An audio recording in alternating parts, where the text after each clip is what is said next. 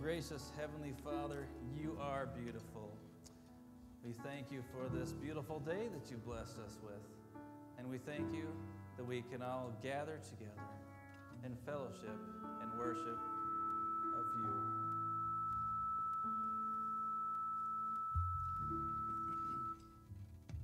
God, we ask for your blessings on this and that everything would work as it's supposed to. God, you are gracious beyond all measure. Please bless our worship today. Amen. You may have a seat. All right, thank you. You know, this time of year is a lot of fun. The snow is just about gone. Temperatures are warming up a little bit. And if you're like me and grew up on a farm, you start to get a little bit itchy to get out in the field and dig in the dirt. It's time for the fields to be prepared, or at least it's getting really close. And farmers get anxious about getting out in the fields, preparing the soil, preparing to grow their crops. We all come from different backgrounds, and that's a little bit of mine.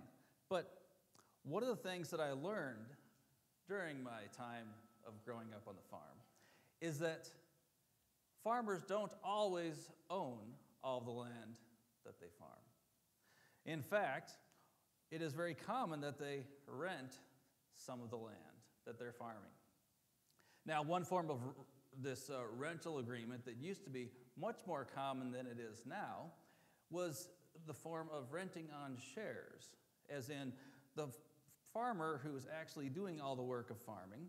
When it comes time for the harvest, they get, let's just say, 2/3 of the profits.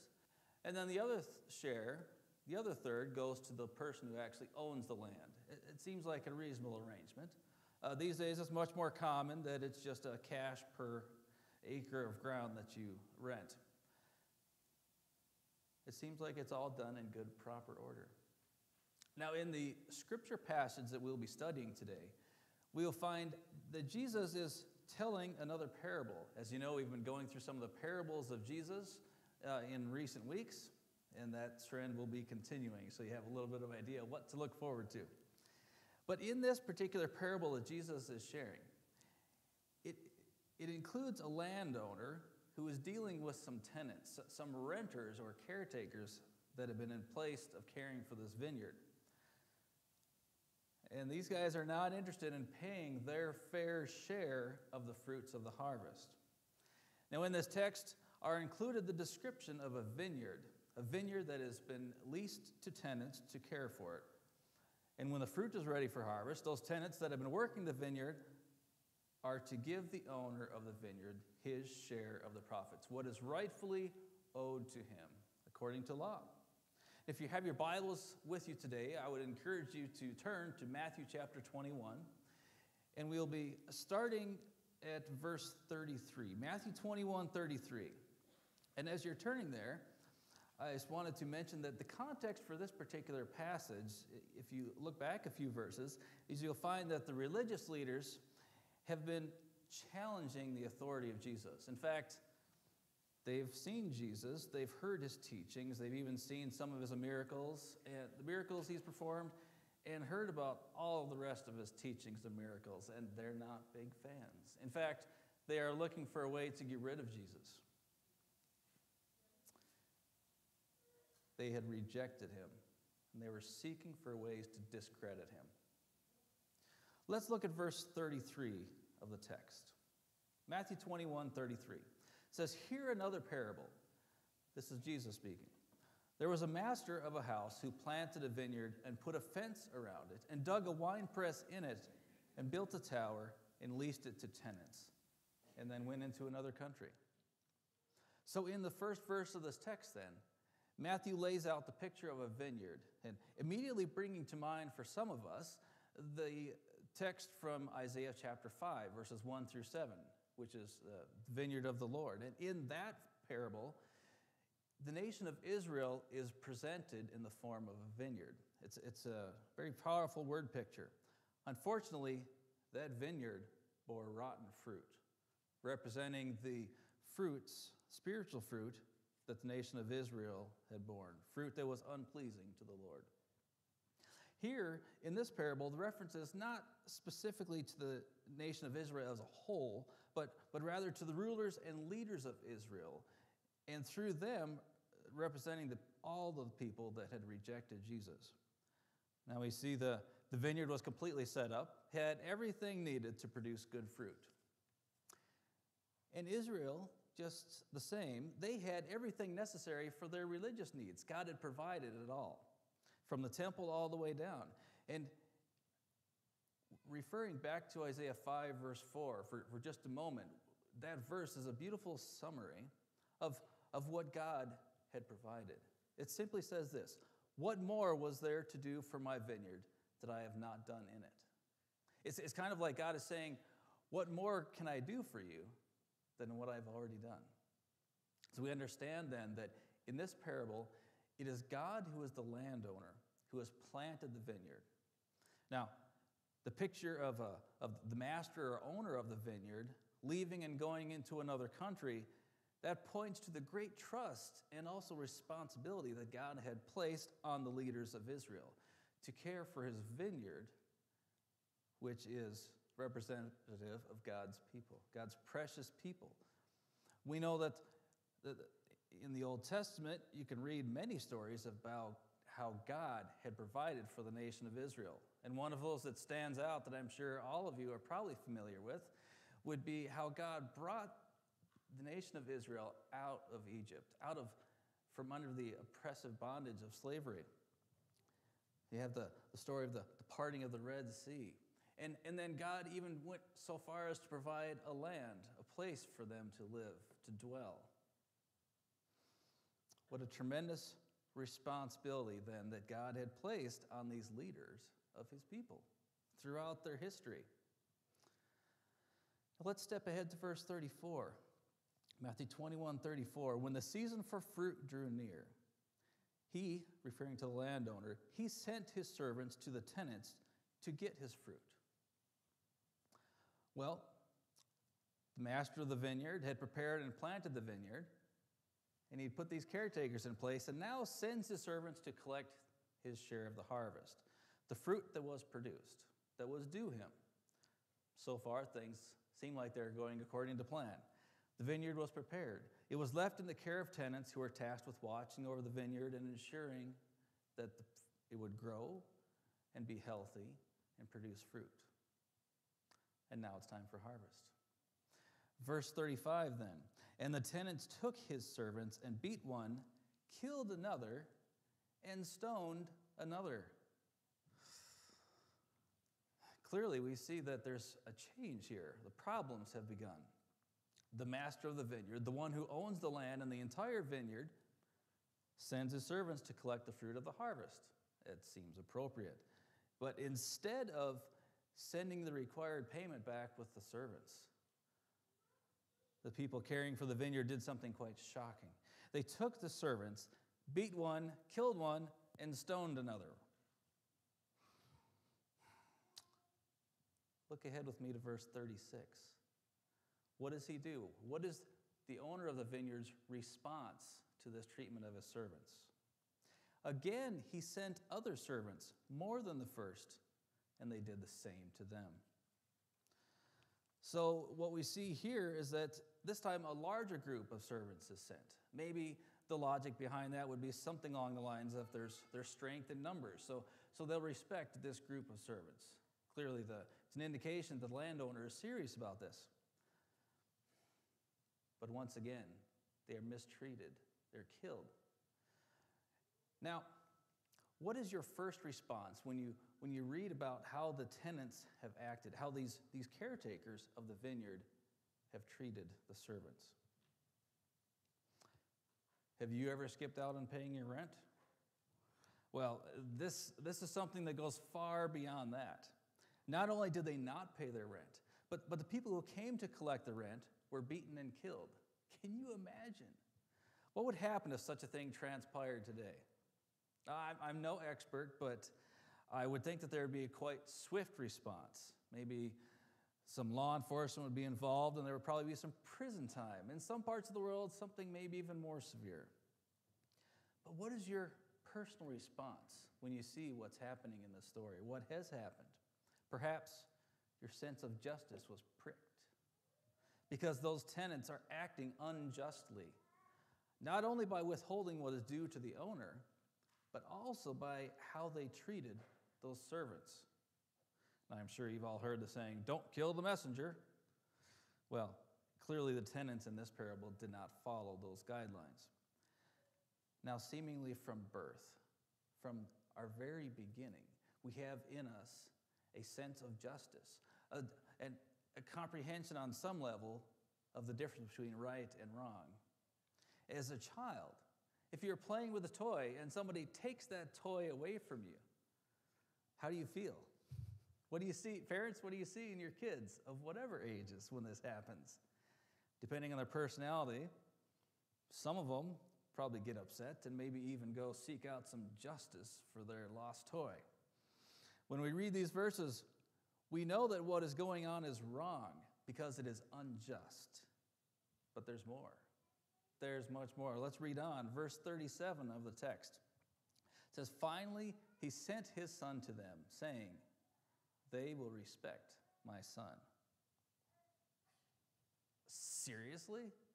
I mean, have these tenants, these caretakers of the vineyard, done anything to make us believe that they would treat his son any differently than they had treated the first group of servants or the second group of servants?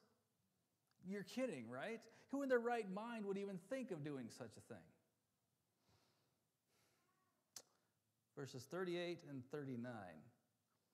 In those verses, we see the true nature of the tenants on full display. Follow along with me. "But when the tenants saw the son, they said to themselves, 'This is the heir.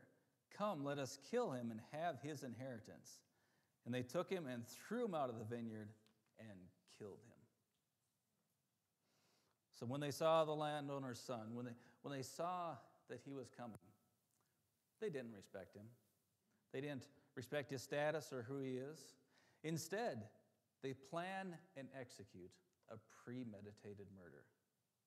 That's the worst kind. See, these tenants, they take the owner's son, they drag him outside of the vineyard, and they kill him. Now, judging by the previous behavior of these people, we shouldn't be surprised. But at the same time, there is something different here, something that makes us pause. Because there's a distinct difference between beating someone or maybe even some sort of an accidental death that may result from that. There's something different between that versus premeditated murder. They saw the son, the heir, coming to the vineyard. They planned out exactly what they were going to do, every step. And they purposefully murdered him. And to what end? What was their goal, their end game? Well, they were blinded to the truth because of their greed and selfishness. And there's definitely an aspect to that in the story that should not be ignored. The way the tenants behaved, you might think that they expected that through their actions, that they would get the vineyard and the fruit of its harvest all to themselves. We understand that greed and selfishness are sins. That seems clearly obvious. If you look back to the Ten Commandments, you can read verses like, "Thou shalt not covet," which means to not selfishly desire what someone else has. Selfish ambition and greed all too often and all too easily cause us to forget God's presence. When there's a focus purely on self, then God gets pushed out of the picture. But even more significant in the parable is that these tenants, the renters or caretakers of this vineyard, by their actions, they show not only that they are greedy and selfish, but they show that they are rejecting the owner of the vineyard. They're rejecting the master, their landlord. They're rejecting his authority, and they want the place to themselves. In reality, what this means is that they want to be their own masters. They want to be the masters. So, in effect, they are rejecting both him and his authority in their lives. Now, some people struggle with authority figures in their lives. I'm sure none of us here have ever dealt with that, right? How about parents? Yeah, I know there's a lot of parents out there. Almost all parents, at some point in time, face challenges to their authority. And there are some blessed children that seem to have a tendency to challenge the parents' authority almost on a daily basis, prompting authors to write books such as The Strong-Willed Child, or You Can't Make Me, But I Can Be Persuaded, things along those lines. These books were written for parents who are dealing with just that type of an issue, the challenges to their authority. And we strive to be independent. We want to be in control. We want to be the ones in charge, overseeing our own lives, not anyone else. Why? Because we don't like being told what to do. We also don't like being told what we can't do. We want to make those decisions for ourselves. And that tends to happen when we focus too much on self instead of others, too much on ourselves instead of on God. Now let's go back and look at some of the various items in this parable. The vineyard itself is not the main focal point, but it is more of a reference to God's provision for his chosen people, which we know initially were the people of Israel. God had chosen his people, and he had set them apart as his very own. The landowner in this parable, the landowner who planted the vineyard, is God. Now depending on what translation you have, you'll read about the wicked tenants or vine dressers or caretakers of the vineyard. They represent Israel's leaders, their chief priests, scribes, and elders, and all of their followers. Now the servants sent on behalf of the landowner are commonly understood by most biblical commentators to be a reference to prophets throughout the Bible that God has sent to the people, sent to deliver his message. Also in the parable, maybe the most obvious part of it is the landowner's son, the heir, that is representative of Jesus Christ himself. But let's take a look specifically at these servants that are represented in the parable, because it's a common pattern, and it's significant throughout the history of the nation of Israel. Now, as a nation, Israel had rejected many of its prophets. Many of the people that God had sent to Israel for that purpose had been rejected. And if we can look at examples such as 2 Chronicles chapter 36, where verses 15 and 16 read, "The Lord, the God of their fathers, sent persistently to them by his messengers, because he had compassion on his people and on his dwelling place.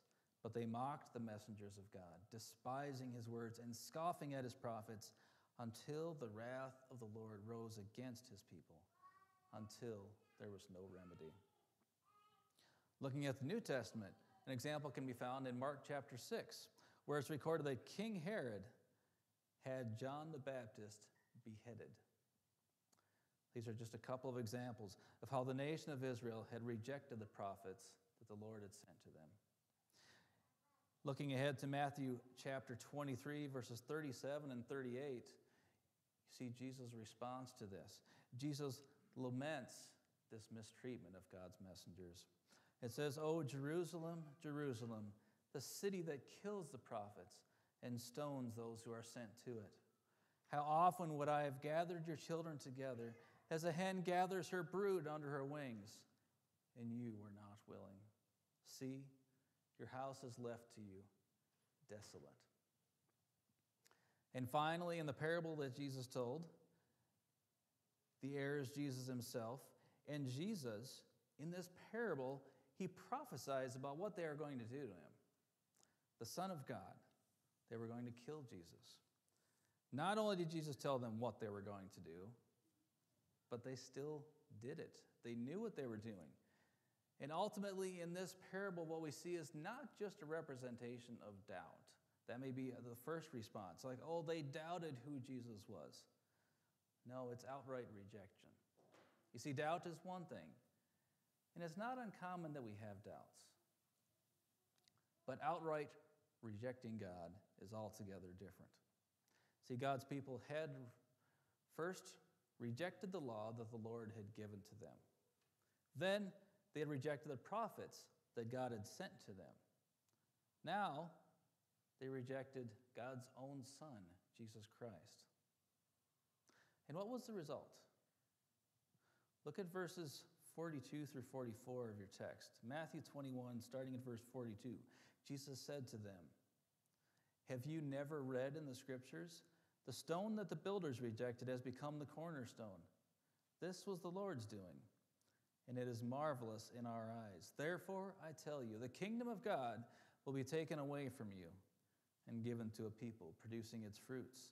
And the one who falls on this stone will be broken to pieces. And when it falls on anyone, it will crush him."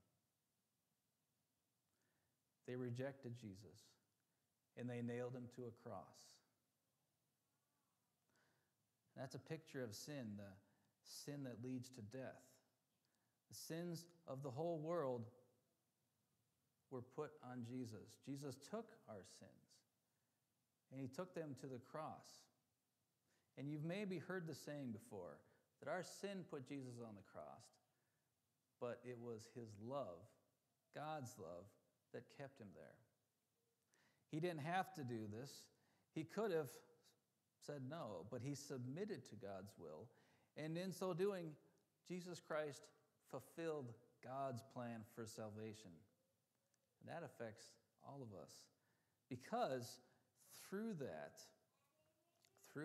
salvation is made available to all who accept Jesus Christ, not reject him. See, there is judgment for rejecting him, but if you reject Jesus, keep in mind that you are rejecting the very thing that offers you salvation. God is a God of mercy and grace, and as was referred to in this parable time and time again, God offers grace. God extends that even to those who hate him, who are his enemy. At the same time, God is also a patient God, and he's not willing that any should perish, although all who reject him will. Now, the people being referred to in the parable that chose to reject Jesus, they knew what they were doing. And so do we when we purposefully turn our backs on God. Now, just as the purpose of a vineyard is to produce fruit, we are called to bear spiritual fruit, to accept his grace, be obedient to God's word, and abide in him, rather than to reject him. That's our purpose, to live for him, not for ourselves. Now, there's something very unreal about this story. Let's be honest. It's hard to believe. And maybe we can just call the story unbelievable. It's unbelievable that a man whose servants had been mistreated and killed by his renters would then follow that up by sending more servants. And when the same thing happened to them, that he would go so far as to send his beloved son to try to collect the share of the harvest that was due him.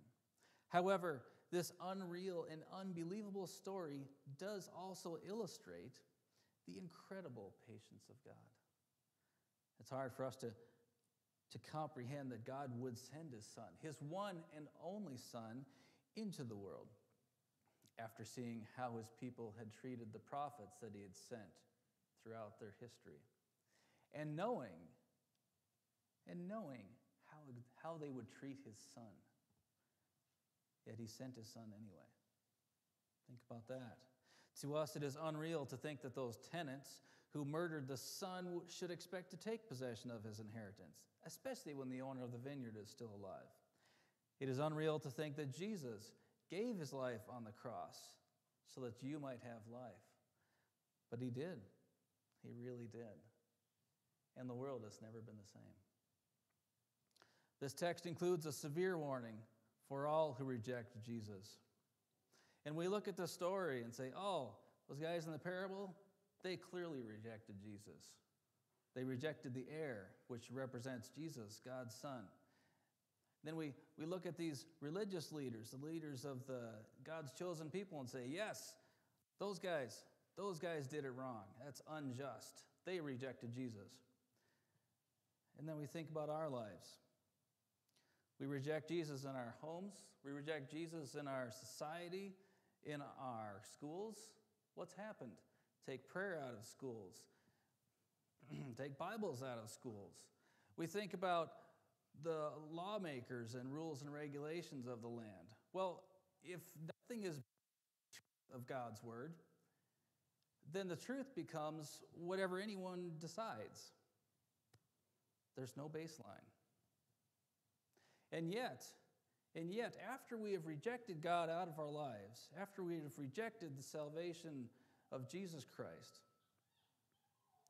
we still have the audacity to look at God and say, "Where were you when I needed you? Where were you?" The law of the Lord is harsh. And in Matthew 21, verse 44, we read, "And the one who falls on this stone will be broken to pieces. And when it falls on anyone, it will crush him." As Jesus warned his audience, all who reject him will be judged and will be guilty. But God's chosen people rejected Jesus. They rejected the gospel, the good news of life through Christ. What happened? Well, historically, the gospel was then given to the Gentiles. And that was extended then to all who put their trust in the Lord. That's the gospel. The gospel promise is sweet. The gospel is the good news that God, through the Lord Jesus, freely gives eternal life to all who will receive it. Don't ever reject Jesus, but do claim the promise of life through Jesus Christ. Please bow with me. Most gracious Heavenly Father, you are beautiful, as we sang a little bit ago. You are full of mercy and grace and patience. And it is beyond our understanding that you would sacrifice your Son, that you would give your Son for me and for us. Yet you did. And the world is changed forever. God, please forgive us for those times when we have rejected you, those times when we do reject you. It's all too easy, God, to look at you and say, "Oh, I want you on Sunday mornings to be the center of my life, and I'm going to reject you the rest of the time, and I'm going to be the God of my life." God, forgive us. And help us to accept your mercy and grace, the grace that you freely have offered, the gospel of life. God, please bless this day. Amen.